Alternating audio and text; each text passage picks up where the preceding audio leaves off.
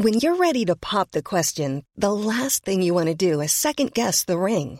At BlueNile.com, you can design a one-of-a-kind ring with the ease and convenience of shopping online. Choose your diamond and setting. When you find the one, you'll get it delivered right to your door. Go to BlueNile.com and use promo code LISTEN to get $50 off your purchase of $500 or more. That's code LISTEN at BlueNile.com for $50 off your purchase.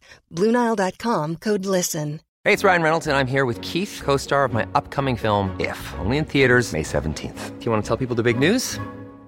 All right, I'll do it. Sign up now and you'll get unlimited for $15 a month and 6 months of Paramount Plus Essential Plan on us. MintMobile.com/switch. Upfront payment of $45 equivalent to $15 per month. Unlimited over 40 gigabytes per month. Face lower speeds. Videos at 480p. Active Mint customers by 531.24 get 6 months of Paramount Plus Essential Plan. Auto renews after 6 months. Offer ends May 31st, 2024. Separate Paramount Plus registration required. Terms and conditions apply if rated PG.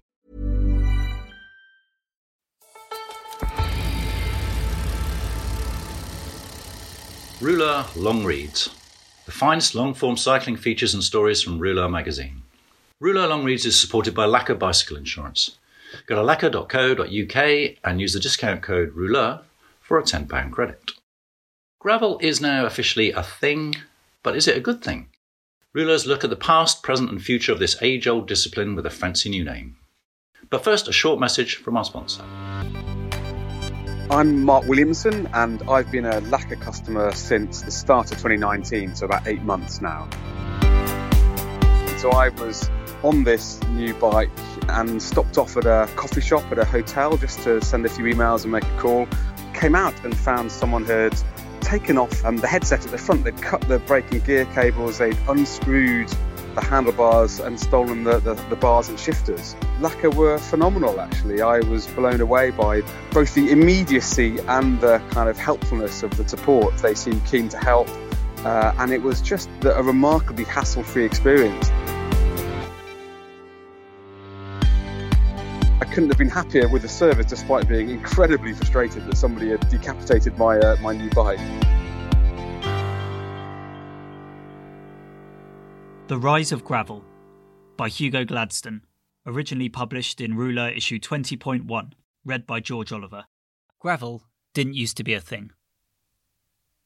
Unless you were a Japanese gardener, the driver of a runaway lorry or a paranoid homeowner intent on hearing every footstep laid in your driveway, there wasn't a lot to be said for gravel a few years ago. In road cycling circles especially, it sat somewhere alongside excrement as a must-avoid for 23mm tyres. Indeed, in many circumstances, crap would be an adequate synonym for loose surface material on a road. If gravel was to be spoken of amongst a bunch of typical 1990s British club cyclists, it was as a danger or a nuisance. Strewn stones that threatened a wipeout on a high-speed corner, sharp shards waiting to pierce your matured Wolbers, fresh chippings on a lane that would do just that to the paintwork on your Columbus SL tubing. Should a road have turned into the kind of farm track that might now be fetishised as a gravel sector, a vast percentage of self-identified serious cyclists would have about turned and gone off in pursuit of some silky asphalt. Jump forward 20-odd years, and now a smattering of gravel has been scattered all over modern road cycling. In the last 2 years, all 3 of the Grand Tour have featured gravel road sections, while classics Ghent-Wevelgem and Paris Tour have attempted to revitalise their fortunes by also routing in such surfaces. The roaring elevation in status of Strade Bianche has highlighted this appetite for the rough stuff. It's a race with only 13 years of history, but one that's been fast-tracked to monumental levels of reverence. Why is there this new obsession with gravel? How did we get here? There's nothing new about gravel in the Tour. Just before the Tour de France made its much-hyped 1.8km foray over the Plateau des Gilets in 2018, I pulled together a short preview for the Rouleur website. Predominantly a collection of grainy tour pictures I'd fished out of the L'Equipe archive, the premise was showing that there was once a time when gravel was all there was for road surfaces. Only with the boom of the motor vehicle, with the high speeds and distances they offered, did the demand for sealed surfaces on long stretches of rural road become economically viable. These days, in heavily populated and affluent parts of Western Europe, any public road that's not tarmacked is an anomaly. its backward status typically the result of either unusually low demand, the legal complexities of authority highway adoption, abandonment, heritage protection, or the technical difficulty and expense of upgrading the surface in remote and challenging terrain. Putting a label on it. We call it gravel, but that's just what we've arrived on at a point in space and time. Strade means white roads. In the far reaches of Brittany, where every April since 1984 they've held the Rouleur Longreads, they call the rough tracks Ribanu. What's curious is that the word gravel itself is actually derived from the Breton language. Sometimes it's dirt, sometimes it's cart tracks. Regardless, whether in the hills of Tuscany, the prairies of Nebraska, the high mountains of Kyrgyzstan, or the outback of Australia, what we're talking about is a catch-all term for loose surfacing. And looser than that, a general attitude to take fast, road-going bikes off the surfaces that have traditionally defined road cycling. A personal timeline of gravel. Me? I've always ridden on gravel. My parents' driveway is covered in the stuff.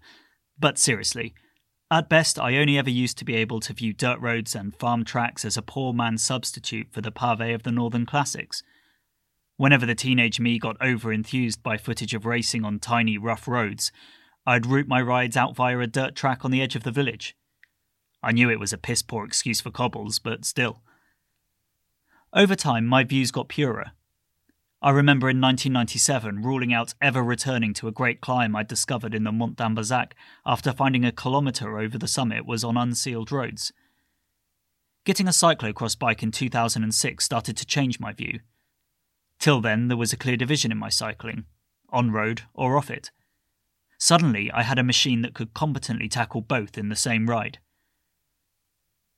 Everyone has their stories, subject to place and circumstance. One rider's experience is as irrelevant as the next, but sometimes with a certain critical massing, parallel histories converge.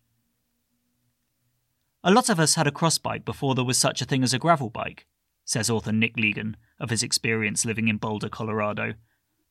With a cross bike, you could take in so much more. Legan researched the roots of the recent appetite for riding on unsealed roads for his book Gravel Cycling.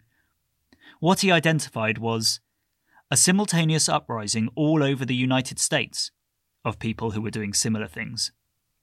In Iowa, for instance, it was a lot of cross-country mountain bikers who didn't have enough trails to train on, so they'd just go out and do their long miles on gravel. Other scenes emerged from touring cyclists who had the big clearances for fenders and cantilever brakes. Parts of the Midwest with vast areas of not much more than dirt roads were a particular hotbed.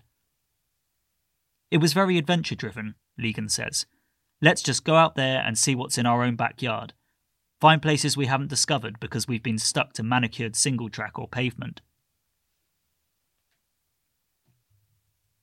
When it comes to the crunch. The story of why professional cycling has recently re-sought out these types of roads is as multi-layered and as granular as the surfaces themselves. In these postmodern times, there's no absolute truth of narrative.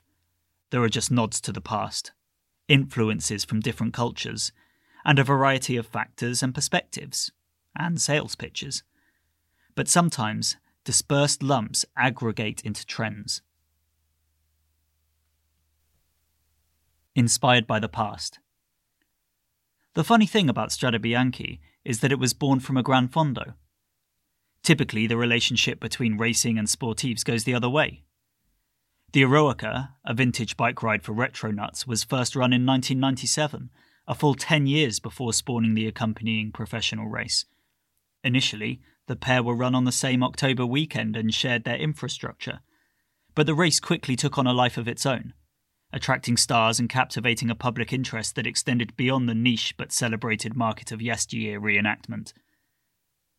Of course, Eroica itself had in turn been inspired by racing, but rather than amateurs wishing to emulate contemporary riders, it harked back to the early days of Italian cycling, when heroes ripped across the dusty Italian countryside, goggles on their head, spare tyres over their shoulders, and because of a network of unupgraded gravel roads could still be found amidst the rural villas, cypress trees and sculptured hills of the lyrical Tuscan landscape, The event had an air of authenticity that captured imaginations.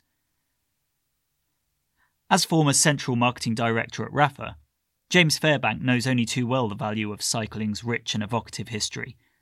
In its early years, the mightily successful London-founded clothing brand built its whole pitch around the heroics and romance of road racing.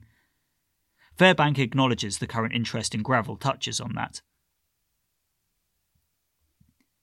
There's a purity to riding on unsurfaced roads that goes back to the origins of the sport. It recalls images from Henri Desgrange's times of sending people up roads you didn't think you could get over. Rapha also knows pro cycling at its most modern, performance-obsessed edge, having spent 4 years as the clothing supplier to Team Sky. Fairbank says it was a partnership that was absolutely transformational for the business, but he adds, "If you started with a blank sheet of paper and tried to work out a format for racing bikes, 3-week Grand Tour with 200-plus kilometre stages wouldn't be the way to bring it together." In Europe, history still has a fair amount of glue. However, North America is desperately looking for an alternative way of presenting cycling as a racing sport, he says. This year there's no Tour of California, and if Behemoth and sports entertainment company AEG can't make a race work using the traditional format, you know there's something wrong. Rough round the edges.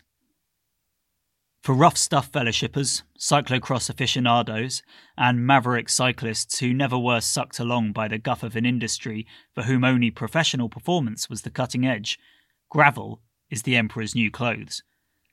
But in the USA, where the Lance Armstrong fairy tale was slowly souring, gravel riding perhaps offered the same kind of heady pioneer spirit as the early days of mountain biking.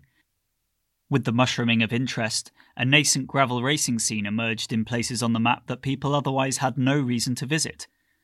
At first it was all a bit edgy. Free entry by postcard, finish at a pizza joint then drink beer to recover. A world of equipment hacks, hand-built frames and a mishmash of kit appropriated from road, cyclocross, touring and mountain biking. Rapha tapped into the gravel interest with its late 2000s Continental projects. Then in 2011, Salsa Bikes responded to the emerging appetite for gravel by launching its Warbird. In my book Gravel Cycling, I argue that was the first bike made with the concept of a gravel machine in mind, says Nick Legan. And I believe Salsa quietly make that claim too. Sure, other machines geared for a more hybrid type of riding had gone before, but Salsa called it a gravel bike, notes Legan. It was made for gravel, and it was a genuine departure from the cyclocross bike. These days, every big manufacturer has a gravel machine in their range. Whatever sells. What do you do if you're the organiser of a 90-year-old bike race struggling to keep its head above water? You've been doing the same thing for years. The same route, the same calibre of riders, just another kermesse on the Belgian calendar. That worked fine for years, served its purpose, brought in sponsors, got the local crowds on the street. Then there's this information revolution that disrupts some of the key things you depended on. Advertising revenue, the limitations of physical location, the power hold of tradition. We needed to bring some spectacle to the race, says Nico Matan, the former Gent-Wevelgem winner and technical race director for Belgium's Shell Cells event. So in 2015, with gravel cycling catching on and the popularity of established rides like the Strade Bianche drawing eyeballs, this late summer race broke from its tradition of a 14-kilometre kermesse circuit to tackle a 200-kilometre route that chucked in a bunch of cobbles and dirt sectors. It's really down to organiser Ben Simons, says Matan. He has a lot of land in the area. We arranged to race for almost 30 kilometres on his property. Like Trobro-Léon, the revised Shell Cells took in a real mixed bag of surfaces. There was dirt, grass, sections through the service roads of a school, and a comical race stoppage when one of the key race vehicles got stuck in a field of 8-foot-high maize and had to be tugged out by a tractor. It was a race of spills and drama, all the more photogenic for its backdrop of the cranes, containers, dikes and wind turbines that geometricise the northern Belgian polders. The race picked up international attention that belied its 1.1 UCI status. In 2018 it spawned a spin-off, the Antwerp Port Epic. Yes, it's been successful, summarises Matan. But I don't think all cycle races need to go this way. We only need 5 or 6 a year. The nitty-gritty. The reason armchair fans like the insertion of gravel in road races is for the same reason that Paris-Roubaix and the Tour of Flanders are so popular. Technical sectors provide unpredictability and platforms for heroics. There is mud or dust, crashes and mechanicals, a proliferation of curveballs to be thrown at the story of the day. For riders who like this kind of racing, the less dependable surfaces offer opportunity to exacerbate differences in strength, exploit resilience, and force mistakes from others. Peak gravel. 2018 was a spectacular year for gravel in road races. Strade Bianche was a cracker, cold and wet, with Thies Benoot taking an outstanding win ahead of cycling darlings Romain Bardet and Wout van Aert, who was memorably forced to walk up the last stretch of the steep final climb to the Piazza del Campo. It was also on Italian gravel that Chris Froome turned that year's Giro d'Italia on its head. Having shown subpar form for the first 2 weeks, Froome launched perhaps the most audacious attack of an era on the unsealed slopes of the Colle delle Finestre. It was an escape that would ultimately win him the race, but it was more the distance and boldness of the move than the surface of the road that defined it. Then came the Tour, the biggest bike race of them all, making a song and dance about its 1.8-kilometre run across the Plateau de Gilles. The section spelt a puncture and a wacky racers moment chase for the defending champion Froome, but was of little consequence. By the time Paris Tour came round with its picturesque diversions around the tracks of Loire Valley vineyards, the inevitable backlash had started. Even quick-step riders were grumbling about it. The gravel trap. Riders and teams are not blind to the pressures of why organisers are keen to include the spectacle of gravel sectors, but when just a couple of kilometres of a route can leave so much to luck, put support cars out of reach and threaten to jeopardise a whole season's objective, the sporting value of including non-uphill sections of gravel in Grand Tour has come under considerable scrutiny. Jumbo-Visma director Adi Engels spoke out directly against them after the mishaps on a gravel section in last year's Vuelta altered the whole dynamic of the stage. Already a brute of a mountain leg in Andorra, the Vuelta's experiment with a fast, flat sector of gravel in the finale was a disaster. Not only did the spanner it threw in the narrative of the stage go against the flow of the rest of the day's racing, but any drama that it may have presented was completely lost on TV audiences when inclement weather forced coverage to drop out for the entirety of the sector. Is the future grey and granular? The gimmicky insertion of gravel in traditional pro-road races has worked wonders for some one-day events, and while the Grand Tour have also ridden the wave, it's clear there are limitations. There may be a bigger future for the coming together of gravel riding and pro racing with the new breed of participation-focused gravel races that are booming stateside. Events like Dirty Kanza, SBT Gravel and the Belgian Waffle Ride are now organised by professional businesses and are lapping up interest. There are some really exciting green shoots there, says Fairbank. Based on a marathon model where pros and amateurs ride alongside each other and all pay a chunky entry, you could have a revenue stream that traditional pro racing doesn't have, Fairbank says. Such a model is not so different to Gran Fondo's and events like the Cape Town Cycle Tour. However, gravel is a differentiator. Typically, these races thrive in going off the beaten track and taking place in and transforming small rural communities where there's not the same pressures and costs of taking road races to the centres of population. Without being too technically demanding, they offer something different to roadies looking for something new. It's a raw and exciting scene, capturing imaginations, and the riding is fun. That's all good and well for amateurs, but where there's money and attention, there's the opportunity for professionals too.